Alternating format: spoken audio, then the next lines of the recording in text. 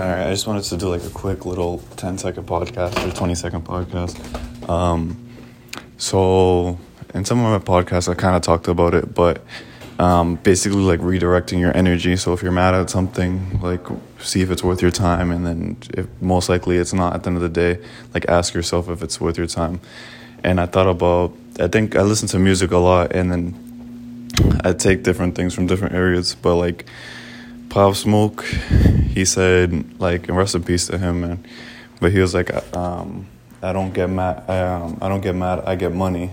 You know what I mean? So it's like, those like 5 or 6 words, 4 words, whatever, is it might mean nothing. You know what I mean, to most people. But if you really look at it, it's redirecting your energies instead of being mad about stupid shit or like, you know what I mean, stuff that doesn't matter. Redirect your energy towards what's important to you, you know what I mean? It doesn't have to be money, it doesn't have to be, you know what I mean, that specifically, but it could just be goals and stuff in life, you know? And when I heard that, I was like, damn, like, it's smart, because it's just like, so many people focus their energy on like emotions and just stuff, like dumb shit, you know what I mean? And they waste so much time with it, and then they just focus on that.